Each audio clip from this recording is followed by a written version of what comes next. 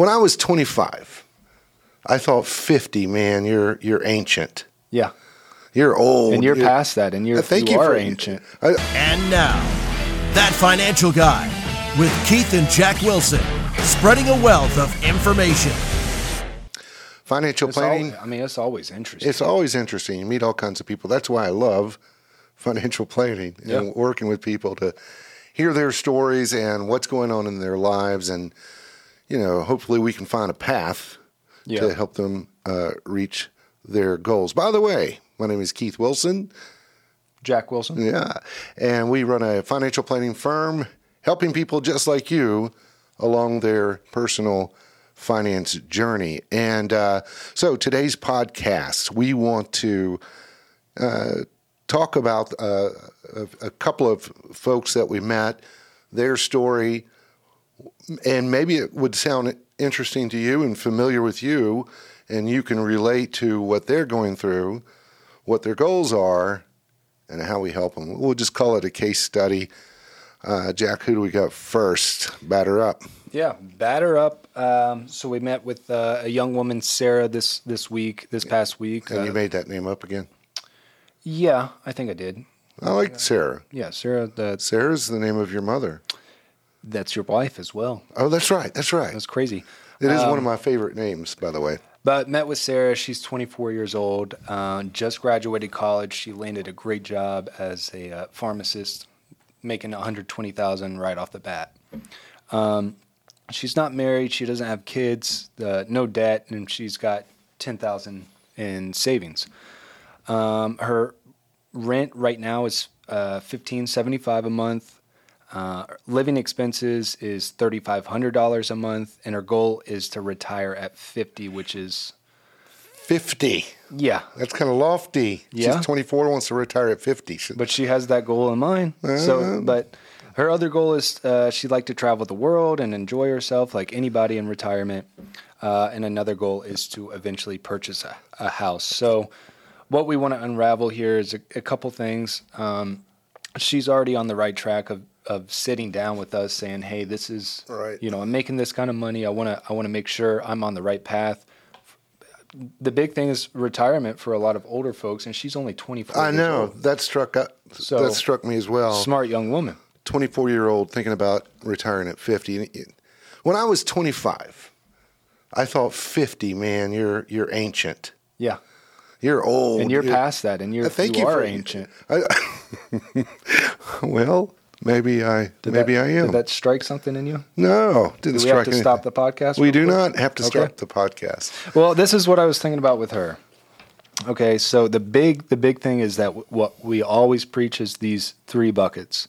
So if she wants to retire at 50, we got to think about where she's going to pull this money out of. So we got a taxable, we got a Roth IRA, and traditional IRA. Right now, she has nothing, none of those. She doesn't have any of those, but we want to throw that out there immediately.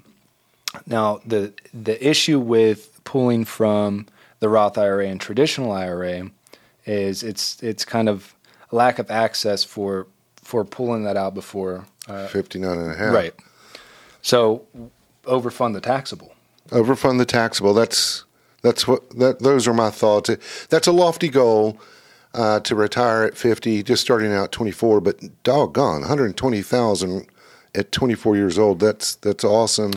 She worked for it in school. And speaking about the Roth IRA, she's kind of close to that income limit. Yeah. So we want to start maxing that out as soon as possible. Yep, I told her because she's just going to start making. What is it? 133, 138. It starts to phase out, and then at 153,000, you can no longer contribute. So what I told her is, this year we're halfway through the year. You just started.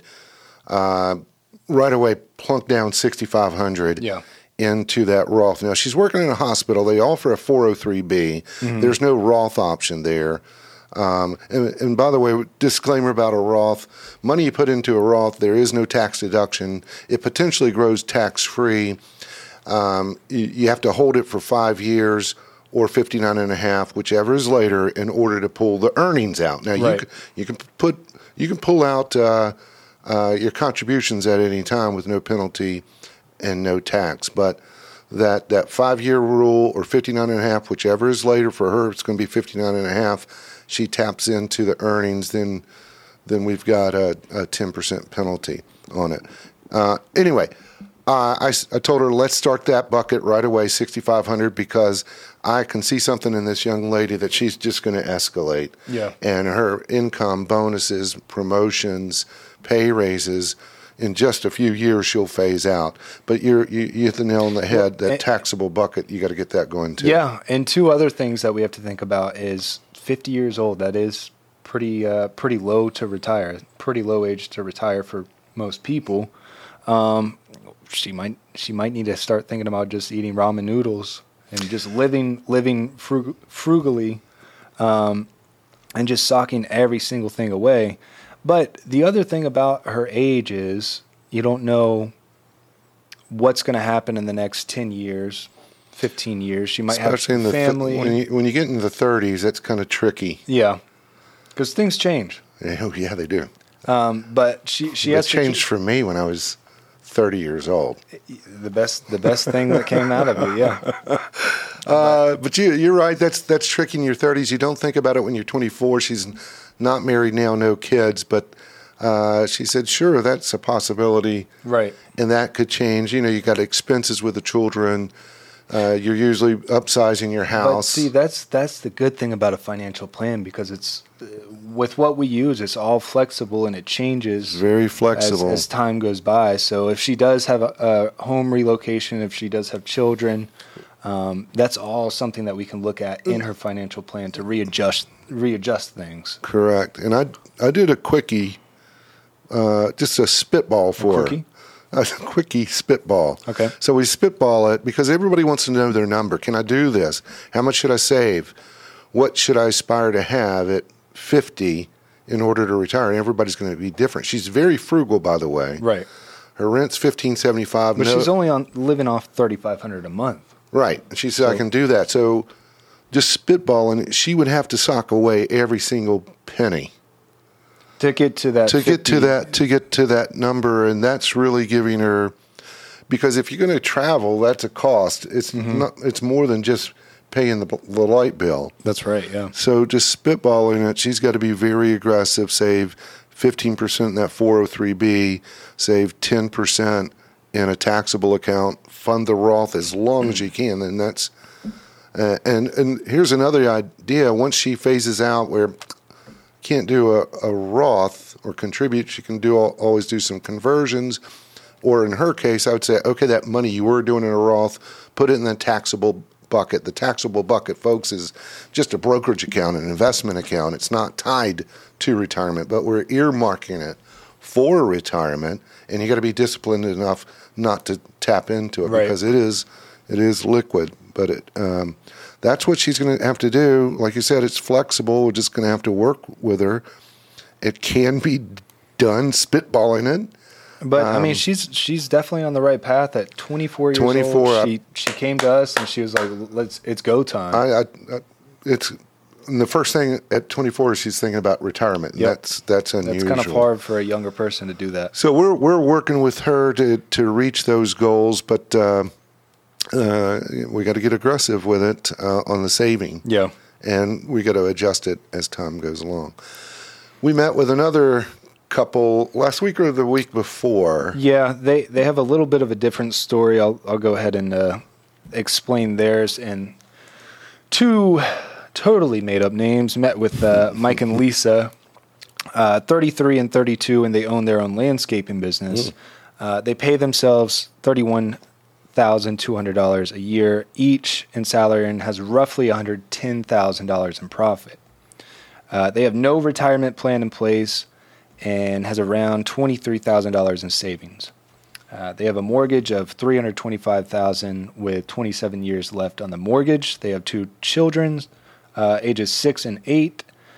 She has a 10-year term policy with a $100,000 death benefit. He has no life insurance. They don't have a power of attorney or a will. Their goals are to retire in their 50s and start a college fund for the kids. There we go. Another one wants to retire in their 50s. And Here, all right, we went from that's kind of normal for younger folks to be they like, think, yeah. Well, I mean, it's getting close to the FIRE movement. Folks, the FIRE movement is financially independent, retire early, where people say, I'm going to eat ramen noodles, beans and rice, and I'm not going to have the fancy car. I'm going to sock everything away. So, but a lot of times they want to retire in their 40s. It can be done, but life, I hate that saying, life gets in the way, or life happens. I mean, and it does, and it's a good thing. But here we go. 33, 32 wants to retire in their 50s. Yeah, let's unravel this. The first thing that pops out to me is they're self-employed. So when I was speaking with them, when I speak with the self-employed folks, I've got an LLC, limited liability company.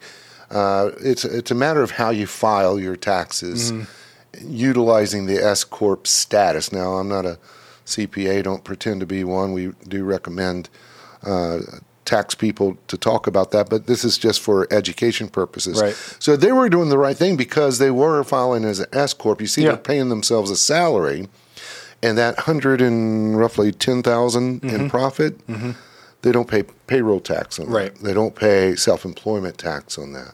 They pay federal and state income tax, but they save themselves a bundle by doing that. So that part's good. No retirement. They have nothing really, $23,000 in savings. So that's a good emergency fund a little bit. A couple of options I'm running by them to start a retirement plan for the business. They don't qualify for the solo 401k because they have W-2 employees.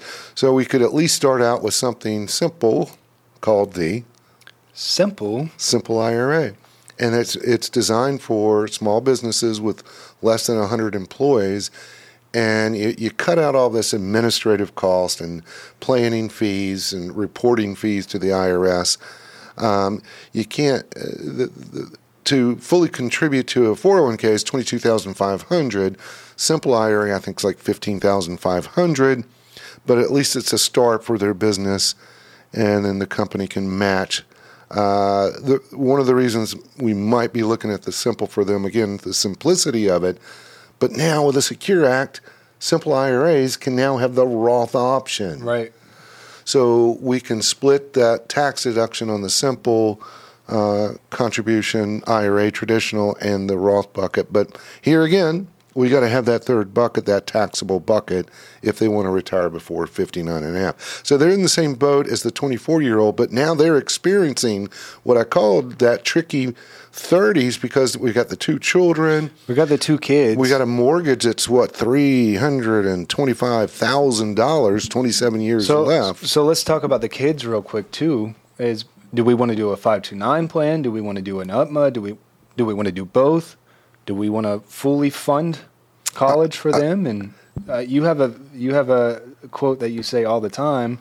Hey, you can take care of yourself first because you can always get a loan for college. You can't get a loan for retirement. Right. So, the other analogy I give is when deciding, hey, do I fund my kids' college or do I save for retirement or do a little bit of both? And that's when life gets in the way. Children. Children. Well, I had three of them. One of them sitting next to me. I'm so sorry. They didn't get in my way. But I always use the analogy when you're on an airplane, before you take off, they do all the instructions. And the masks come down. They tell you, if you have small children, put it on you first. Mm-hmm. Because you got to be able to take care of the children and after with, that. Same way. And with them, estate planning as well comes into play. Well, let's before we get into the estate planning, but that's also about the children. I know where you're going with that. Mm-hmm. UTMA or 529. I like both. I like a combination. 529 plan is solely for school, accredited school. It used to be just for college. They changed the rules. You can use it for private school tuition. But it's got to be used for college. And the big question is, what if they never go? I don't know if this 6-year-old Joey's going to go to college at 6 years old. You never know. But you have options there. with the 529, if they never go now, with a Secure Act and so forth, you can roll that into a Roth IRA for the child, up to $35,000. There's limitations and restrictions that apply, but if one doesn't go, you can change the beneficiary to the other. With the UTMA plan, it's a custodian account, and actually the child owns it. It's under their Social Security number. The parent is the custodian. So you've got to use that for the benefit of the child. So it doesn't have to be just college. Right. The caveat is, and you were talking with a young lady yesterday and saying, well, when they reach age of majority, which is 18, then it's theirs, technically. Technically, you got to turn it over to them, and who knows what they're going to do with it. But, I would say have a combination of both. You got to have the conversation with your clients about what's your goal here. If you want to fully fund their college, this is what it's going to take to do that. Versus, you're 33, 32, you have no retirement plan. But we're going to fix that into the planning strategy. And then you were talking about estate planning. Yeah, so I mean, naming a guardian for the kids is a big thing. Having a will. That comes into play as well. If something happens to Mike and Lisa, they have no will, they have minor children, the court decides who gets to take care of them. Right. And when I brought that up, they looked at each other, and he said to Lisa, it ain't going to be your brother, I'll tell you that. Well, the court will decide. So just get a will, folks, and a power of attorney. So the power of attorney, in the event something happens to Mike where he's incapacitated, maybe he names Lisa as the attorney in fact to sign on his behalf and do those things. Simple estate planning, and going along with estate planning, what struck me is this: she's got a 10-year term policy, $100,000 benefit. I see that all the time. Is that enough, number one? No, it's not. Not for them.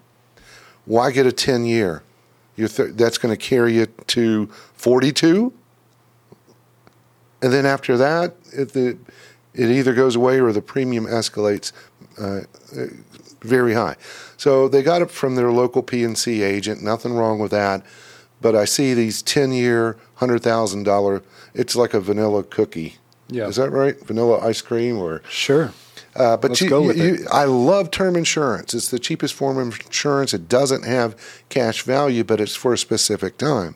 So what we did for her, we took out a policy that's more specific to what her needs are. It was $600 and some odd $1,000, but it was a 35-year term. Yeah. So we wanted to carry her to what true retirement, because I don't know if they're going to be able to retire at 50. Well, I mean, the same same thing with Sarah. I mean, when it comes to a financial plan, we can still adjust things. That's the beauty of the software that we use. And with Sarah and Mike and Lisa, two totally different kind of stories here. But when it comes down to a financial plan, that's where we can play with the numbers, see what's viable, what's not. Yeah, I always say, with a financial plan, it's going to open your eyes. It's either going to give you confidence or it's going to give you reality. I thought it was interesting now that I'll look at this. These two households, the 24-year-old and the couple 33 and 32, both have similar goals of retiring in their 50s. Right. And I'm not going to say it can't be done. You just got to be very difficult. I mean, it's going to be, you got to be aggressive with your saving. Yeah. And your spending habits, but both of them really don't have debt other than the mortgage for Mike and Lisa. So you can see that in your 20s what you need to be addressing, and then we see in the 30s things change, and it's a few different goals. In your 40s, it's going to be 40s and 50s are usually your peak earning years. Right. But we wrap this up in a bow with financial planning, addresses pretty much all those concerns, and it's ongoing. So we want relationships with our clients and ongoing communication, and that's going to do it for this session with these two couples. Hope you enjoyed it. Hey, why don't you give this podcast, the 5-star, download it for us. Subscribe if you're watching on YouTube. Do it. Just do it. Thank you for joining us on That Financial Guy. For more information, get in touch with Keith and Jack at wfa-nc.com. Remember to subscribe to the podcast to hear more information to help you pursue your financial goals. Securities and advisory services offered through LPL Financial, a registered investment advisor. Member FINRA/SIPC.